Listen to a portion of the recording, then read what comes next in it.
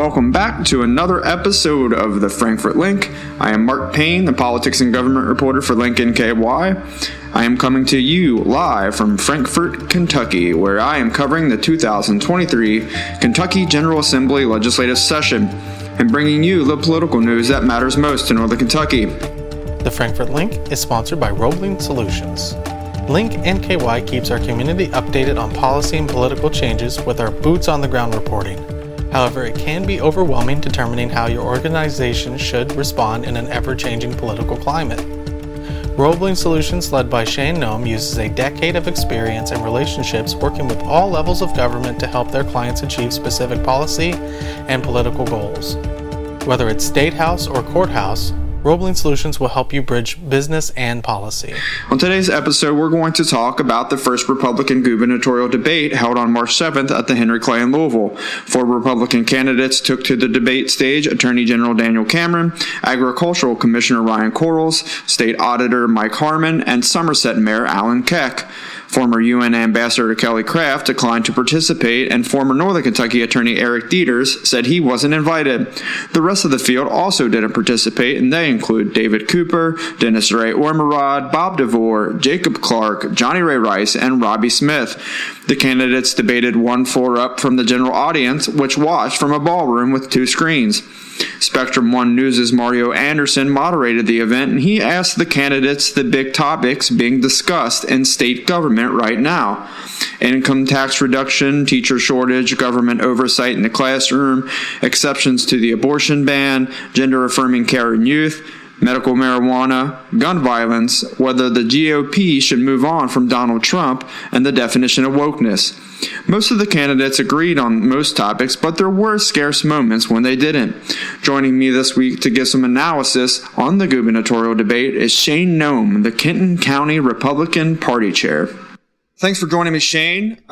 So this was the first debate of the primary season. What were your main takeaways?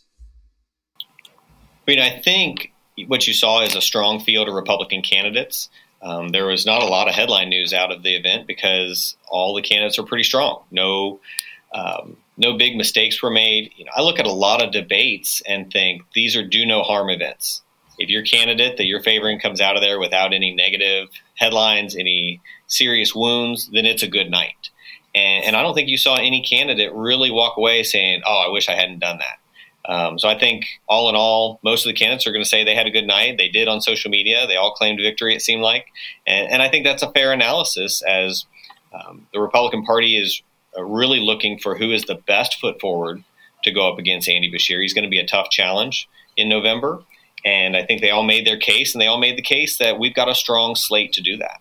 So the candidates seemed to agree on most topics, but there were some areas where they differed, such as Alan Keck's stance on exceptions to abortion and Harmon's stance against sports betting.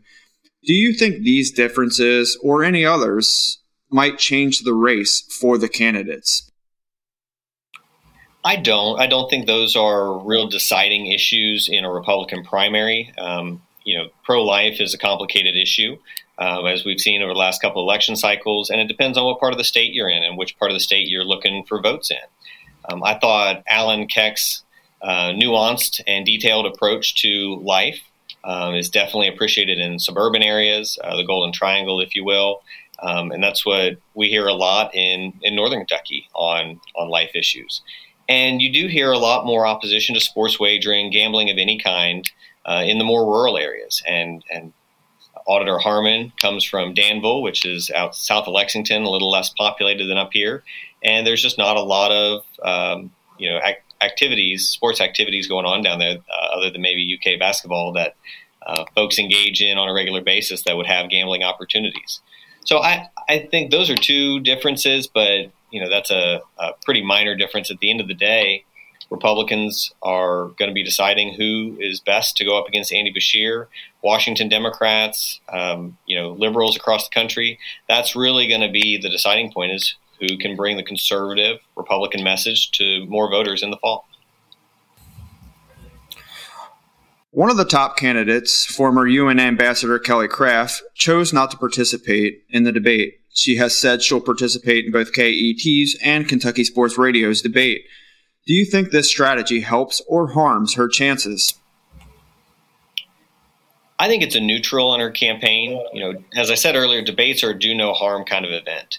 And candidates and campaigns have to make the calculation. Do I take several hours off this week from working the fish fries and basketball games across the state where you're meeting voters? Or do I prepare for an hour or two in a studio where I'm not necessarily meeting new voters in person, but I am, getting on television? In Spectrum News' case, it's a limited audience. So I think there were a lot of factors that went into her decision-making. But at the end of the day, I don't think it's going to sway the needle a whole lot. She's not skirting debates altogether. She's just picking and choosing which ones she's doing, especially early on. The Jefferson County GOP, who co-hosted the event with Spectrum One, did some unofficial polling of candidates from the crowd before and after the debate. By far, Attorney General Cameron remained the front runner in both of those unofficial polls, something that's been reflected in more official polls as well. But after the debate, both Quarles and Keck seemed to gain a little ground in the unofficial polls. What do you think we'll see for the rest of the race? Is there a clear front runner, and is there the potential for an outlier to make a run in this crowded field? What I've seen in public polling and candidate polling is that Daniel Cameron seems to have an early lead, a pretty significant early lead, but it's not over, and these races are known to turn on the dime. So I think any of the candidates still has a really good shot, and they all are going to keep aggressively campaigning as if they do. But I do think you see individuals with an opportunity to close that gap. Ambassador Kraft will definitely have a money advantage, and that will close the gap significantly. I think you saw Alan Keck come out, for a lot of people, come out of nowhere if you'd never heard of him before. But for those of us that have met him, know he's an impressive political figure in the state. He definitely got on people's radars through his performance. He held his own against more commonly household Republican names across the state. So I think you'll continue to see that. Commissioner Quarles has a remarkable grassroots network. He's been crisscrossing the state as the agriculture commissioner for the last 8 years. He's still not to be counted out of this race. I mean, his team is out there working hard as anybody. So really, you've got a 4 or 5 way race here that's got the opportunity to come pretty tight. But I do think Daniel Cameron's got a slight advantage over everybody. His RNC, Republican National Convention appearance back in 2020 definitely put him onto a national stage. As an example, I've got friends that moved here in early 2021 and found out I was involved in politics, and the first question they asked me was, "Do you know Daniel Cameron?" That's the Republican from Kentucky outside of Mitch McConnell and Rand Paul. So that does carry star power, but again, these races are all local, and it's whoever gets out there, meets the most voters, and pounds the pavement. Well, that's Shane Noem, the Kenton County Republican Party Chair. Thanks for joining us today, Shane. Thanks, Mark. My pleasure. That's it for this week on the Frankfort Link. I am Mark Payne, the politics and government reporter for Link NKY. As always, you can read more of my reporting as well as the reporting of my colleagues at linknky.com. Now that you're up to date on this week's happenings in Frankfort, head over to roblingsolutions.com and schedule time to evaluate your organization's lobbying and governmental needs.